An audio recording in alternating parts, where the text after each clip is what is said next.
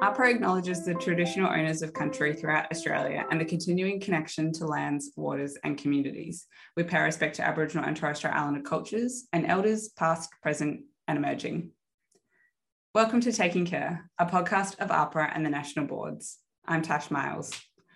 The COVID-19 pandemic has had a huge effect on our healthcare system, and when we talk about healthcare, the most important part is the patients. Today's episode is about what it's been like to be a patient during a pandemic. We have three guests who will talk to us about the changes they've seen, what's been hard, what's been better, and how they've maintained connection with their practitioners through the pandemic. Our first guest is Crystal, and we're very excited to have her on because she also hosts another podcast called First Time Feelings, which you should be sure to check out after this. Welcome, Crystal. Could you introduce yourself, please? My name's Crystal.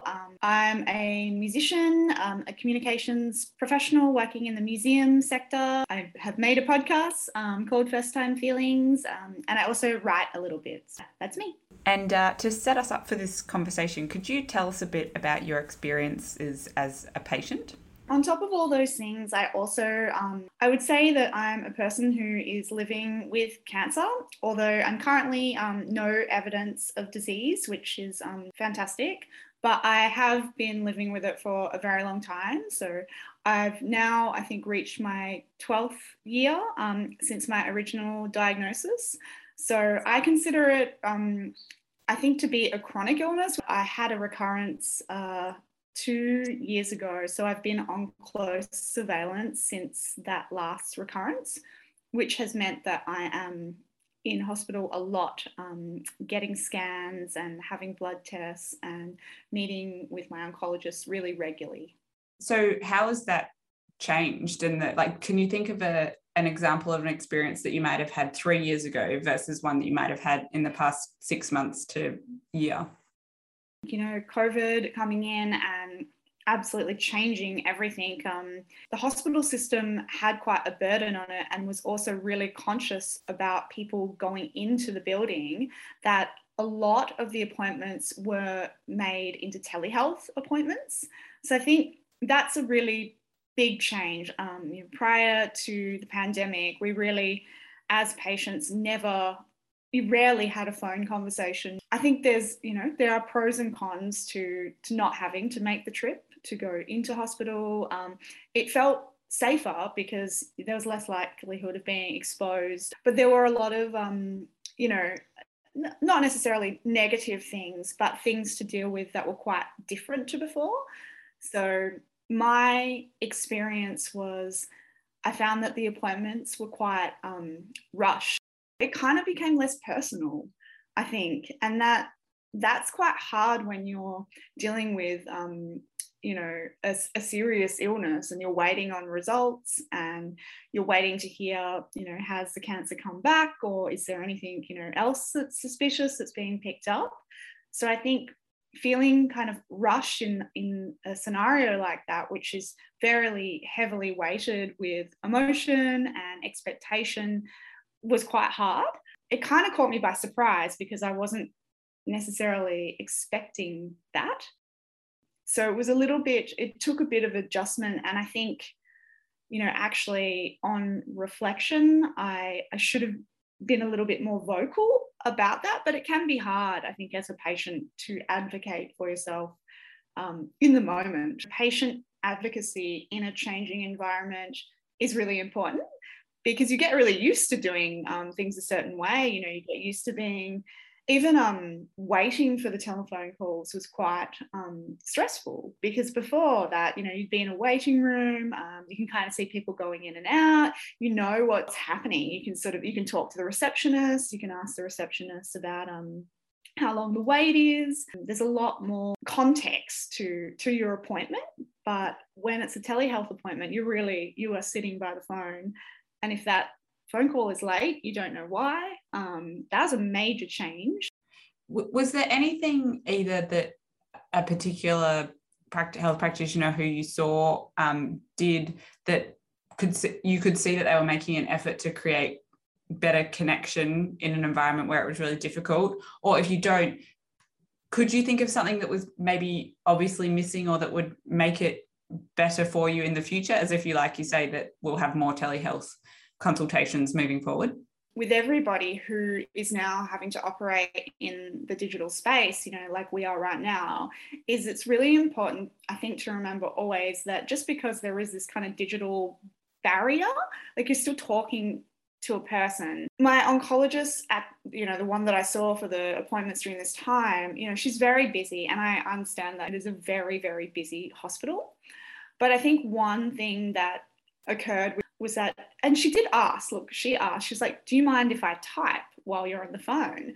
And I was like, actually, I do mind if you type, because I feel that just trying to really ensure that you have as much of a personal connection still, even though it is a phone call and it's not as personal, it's not in person, and you don't have eye contact and you don't have body language. I think sometimes that requires more kind of focused engagement with the patient.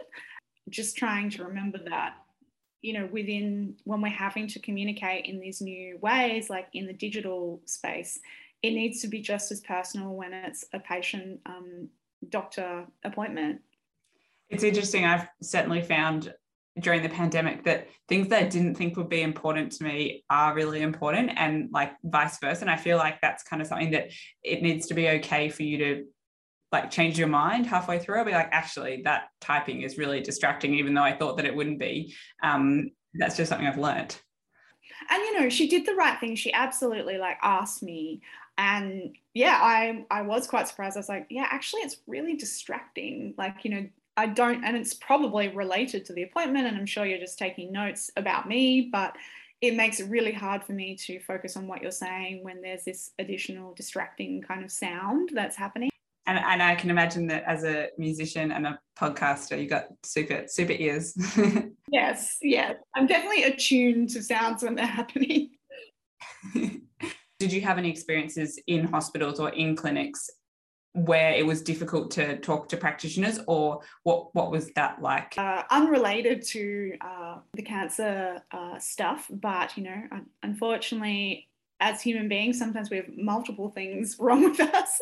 I had to go and have jaw surgery, and that was technically out of lockdown, but we were still very much, on high alert, huge amount of PPE. Luckily, my husband was still able to visit. I think I had a double case of not being able to communicate because I'd had jaw surgery, so I couldn't talk for the first few days.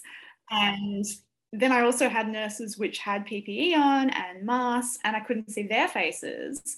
So it was sort of communication was extremely hard just generally. I asked for a pen and paper, and I was able to communicate, and write down my needs and communicate that way. But it is extremely hard, I think, with masks. You can't see people's expressions, and I think there is a lot of potential for miscommunication. And, one scenario that did happen was that I wanted to stay an extra night, and was getting quite sort of upset because the nurse was like, oh, but, you seem like you're okay. And I'm like, well, I don't know, there's, double jaw surgery. There is a lot of blood afterwards. And because you've had cuts made in your mouth, and you have dissolvable stitches that are in there, you're still getting quite a lot of blood that you've swallowed from the operation, and that is getting kind of caught in your mucus. And so you need to have it sucked out with a tiny little plastic tube, small little vacuum.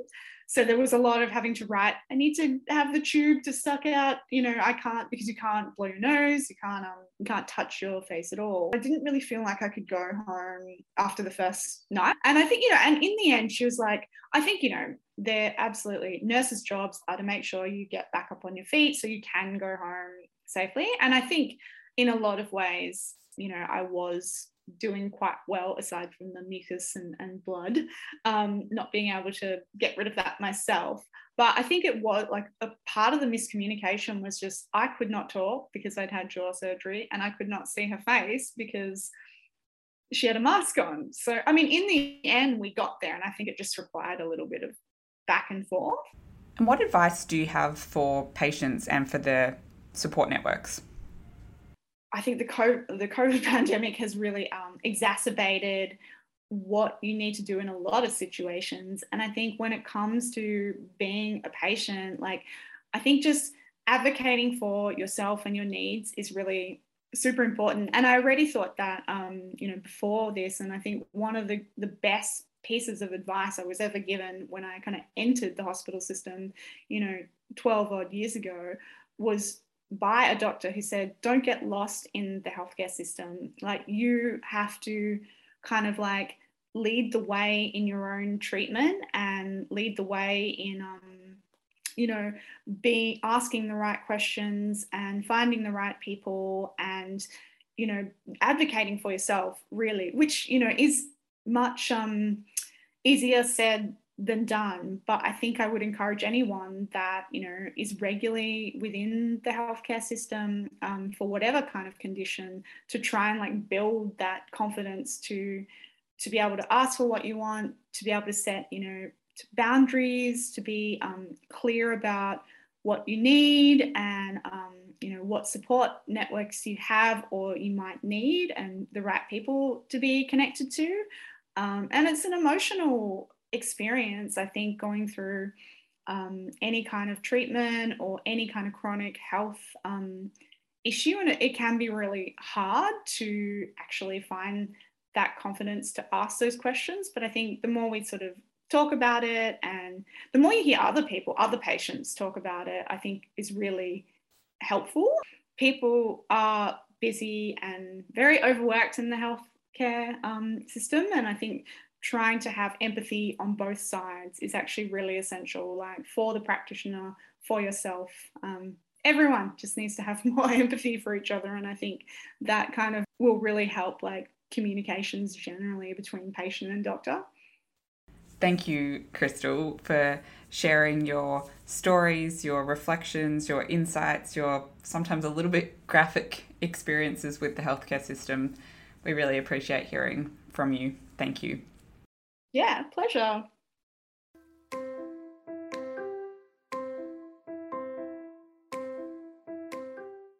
And our next guest is Aidan. Welcome, Aidan. Could you introduce yourself, please? My name is Aidan. I am a 25-year-old. I currently live in Melbourne, and I have cystic fibrosis, along with a few other sort of medical conditions, I guess. A relatively lengthy, since day one, medical history.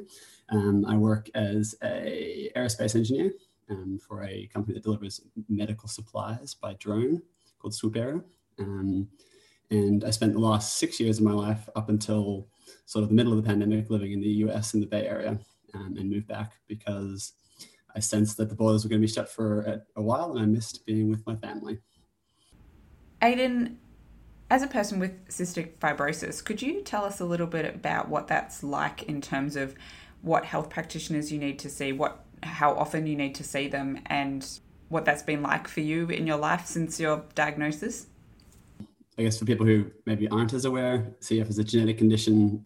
I was born with it, was diagnosed at about 4 weeks old. So it's sort of always been a part of my life. The baseline for me is seeing a health practitioner every 2 months, roughly. That's usually a respiratory physician. At those appointments, we also meet with dietitians, physiotherapists. So that's like the baseline level. And then CF is sort of a disease of like peaks and troughs in terms of health. And so when things are good, it's every couple of months, it's a relatively low burden other than daily physio and pills. And then when things are worse, when I have what's known as an exacerbation, in laypersons, that's just like a cold, a really more dramatic cold. I would be in hospital typically for a week or two with a course of IV antibiotics. And during that period, it's obviously very intensive working with the physios and the respiratory physicians. And often those courses of IV antibiotics can extend back into home life, but it ebbs and flows a lot in terms of what it looks like and what my involvement with the health system is. And when things are good, it's more infrequent. And when things are a bit more challenging, it's every day or all the time. So potentially being in the hospital is risky outside of a pandemic. What was that like coming into it, and hospitals feeling like a more dangerous place to everyone because of this virus. What was that like for you? The most dangerous place to be as a CF patient is probably in hospital. And so the physicians tend to be nervous about admitting people for exactly that reason, because you're sort of putting people in an environment where they're surrounded by the worst viruses, as opposed to out in the world where they're more diffuse. So for me, like the COVID-19 pandemic, sort of everyone experienced a bit of what it's like to be someone with CF, in the sense that it was all like when I, for instance, went into hospital, I was always in a single room. I would sit in the hospital room and then the doctors would cycle through. And I would imagine during a pandemic, like they've sort of moved to that kind of like constant PPE kind of approach. Everyone wears a mask, obviously. That was how I was always treated because of the risk of cross-infection being so high in the CF community anyway. They actually have different days of the week or different hours of the day that are allocated to certain like chronic infections. So I might have a set of chronic infections in my lungs, and that allocates me to, let's say, purple group. And that means that I can only go to the hospital on certain days. And when I go there, I'm only in certain rooms, and they keep all of those cohorts apart to the best extent they can. So I might only be able to schedule appointments on Wednesdays because of the risk of other CF patients being there on Thursday who have a different set of infections to mine. Ideally, all of us have none, but that's just not the reality for CF patients. So like that, I guess, like risk of cross-infection is something that's always latent for people with compromised immune systems, or just like CF patients in general. And I think the pandemic sort of exposes a lot of people to that. I feel like the world kind of understood more the risk for people with compromised immune systems during the pandemic. Was there any other changes that you saw, both as your regular monthly kind of checkups, or if there were any times when you had to go into hospital? Fortuitously, I have not been admitted since the pandemic began. In terms of the actual care, I think the only real significant shift is one that most people will experience, which is a switch to telehealth that I had not had before. It's sort of an interesting disease to try and manage via telehealth, because you use a lot of data to try and track how you're going. So the primary metric for CF health, at least in my care experience, is what's called lung function, or like pulmonary function, which is just a measure of how hard you can blow, typically for 1 second. And that is like a lot of the decisions about what to do next and how you treat the disease and what medications you take are driven by your performance on this one test. And so not being able to take that in the hospital sort of changes how much information you and your care team have to make those decisions. For context on how small the differences might be, like for me, I sit at sort of this 90% level for my lung function, which is very good. Notionally, 100% is like a healthy individual.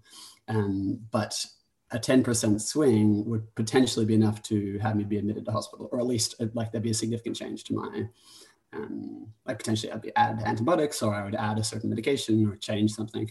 And so we watch that number really closely, and I have since I was sort of age 0. So yeah, so I have a little like app-based lung function device. The problem is like it's a bit, I mean, who knows how accurate it is. So to some extent, you're making a little bit of a guess, and you're maybe not using exactly the same equipment that you would normally use, and so potentially any fluctuation that you like could be explained by a difference in equipment as opposed to like actual health difference. When we've spoken to health practitioners, they sometimes talk about how it has been difficult to develop like a rapport with patients, either in the hospital setting because they're wearing so much PPE, or over telehealth because you don't have that kind of connection of being in the room with them. Obviously, you had an ongoing relationship with a lot of your health practitioners, but what's that been like over telehealth in terms of the relationship that you've had with them?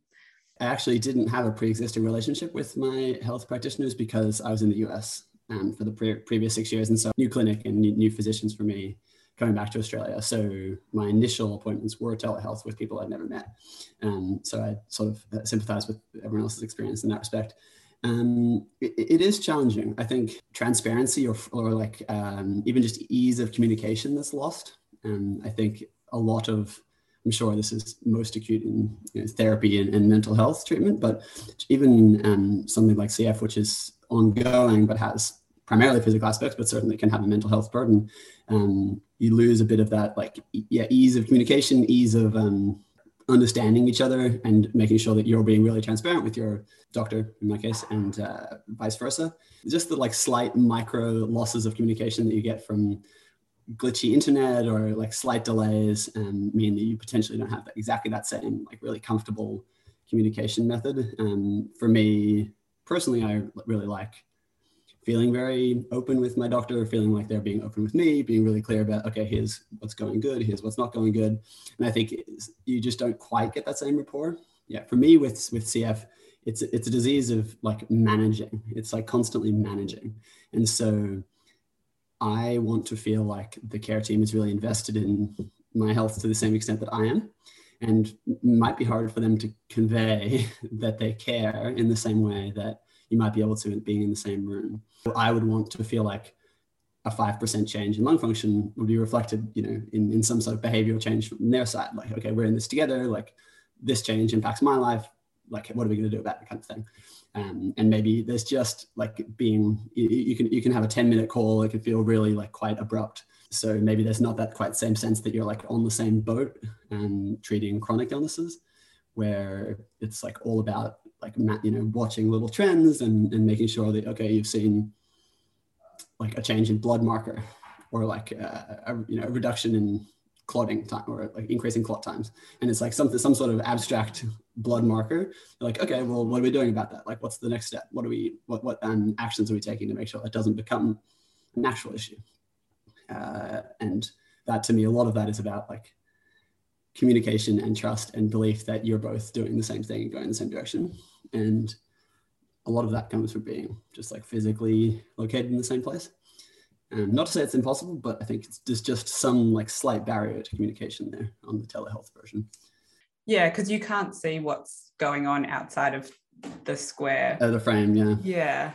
Did you feel like things that you didn't necessarily think were important to you kind of got magnified during the pandemic? Honestly, not really. For me personally, I've always interacted with doctors in PP, since I've been probably 15. I've been in a certain risk group, sort of touched on this before, where the doctors would arrive in the room wearing full PPE. So some CF patients are in that cohort, some are not. I've been in that for some time. And so they always arrive in the full gown, mask, gloves, the whole thing. I was admitted every year, and sometimes twice in the years that I was in college in the US, in a CF ward. In a non-pandemic time, the infection control is very strong. You can't go for a walk typically. You can't leave the room. Everyone who comes in wears, including your friends, come in wearing full PPE. I just had the most amazing contributions from my friends. I had people cover my room with flowers, ridiculous stuff that was very over the top, but really means a lot, because it is very isolating. I can't really think of a place where it's more essential to have that human, physical, light and brightness and communication and love that you could get from people being around. And that is something that, had I been admitted during the pandemic, I probably wouldn't have had access to the same extent. And so something that I would hope we find a way to make it be available to patients and be something that we value and accept as a sort of critical aspect of people's care who are admitted to hospital. And what was it like for your friends and your family? You mentioned that you moved over here to be closer to them, but what was that like for people knowing that you were in a high-risk group during a pandemic? You're moving country, you're changing healthcare team. What was it like for them? I think a lot of my friends were more concerned about my well-being than I was. This might be something that people with chronic illness often experience, is that you can only control the things you can control if you're the patient, but everyone else feels like it's out of their control because you're worrying about someone else. And so for me personally, there's always some latent risk, and COVID was just another risk to be managed. For everyone else, it was suddenly people with respiratory conditions were sort of thrust into the spotlight of risk factors for this pandemic. And so I had a lot of people expressing a lot of concern, and it was very kind. It's very appreciated. But from my personal risk level, it didn't change all that much. And having said that, I came back to Australia where there was significantly less risk of COVID. There was significantly more aggressive mitigations in place than there was in the US.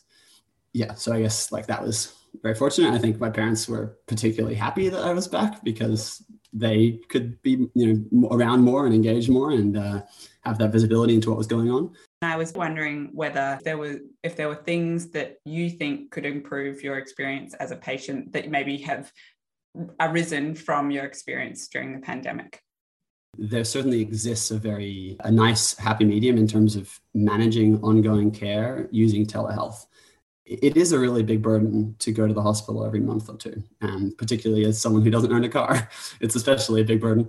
I work a lot, I work pretty long hours, and the opportunity to just slot it in like any other meeting would be really convenient and would really help to like make managing care the lowest burden that it can be. There's going to be no change to my diagnosis, but there's a lot of day-to-day management, making changes, making adjustments, testing things that you don't need to always have that like true face-to-face interaction. You have this experience of your entire life that you're sharing with people about this really small recent part of the rest of ours, a strange one for us. So thank you. No worries, thank you.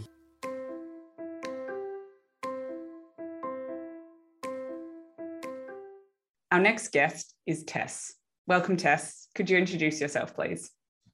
I'm Tess. I live and work in Melbourne, and I've been working from home since March 2020, over 19 months now.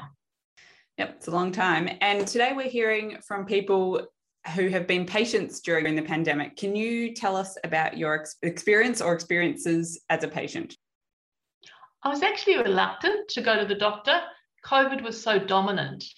Also, if you had anything that fitted into the big bucket of COVID symptoms, you couldn't get a face-to-face appointment without a test. So that was an extra step.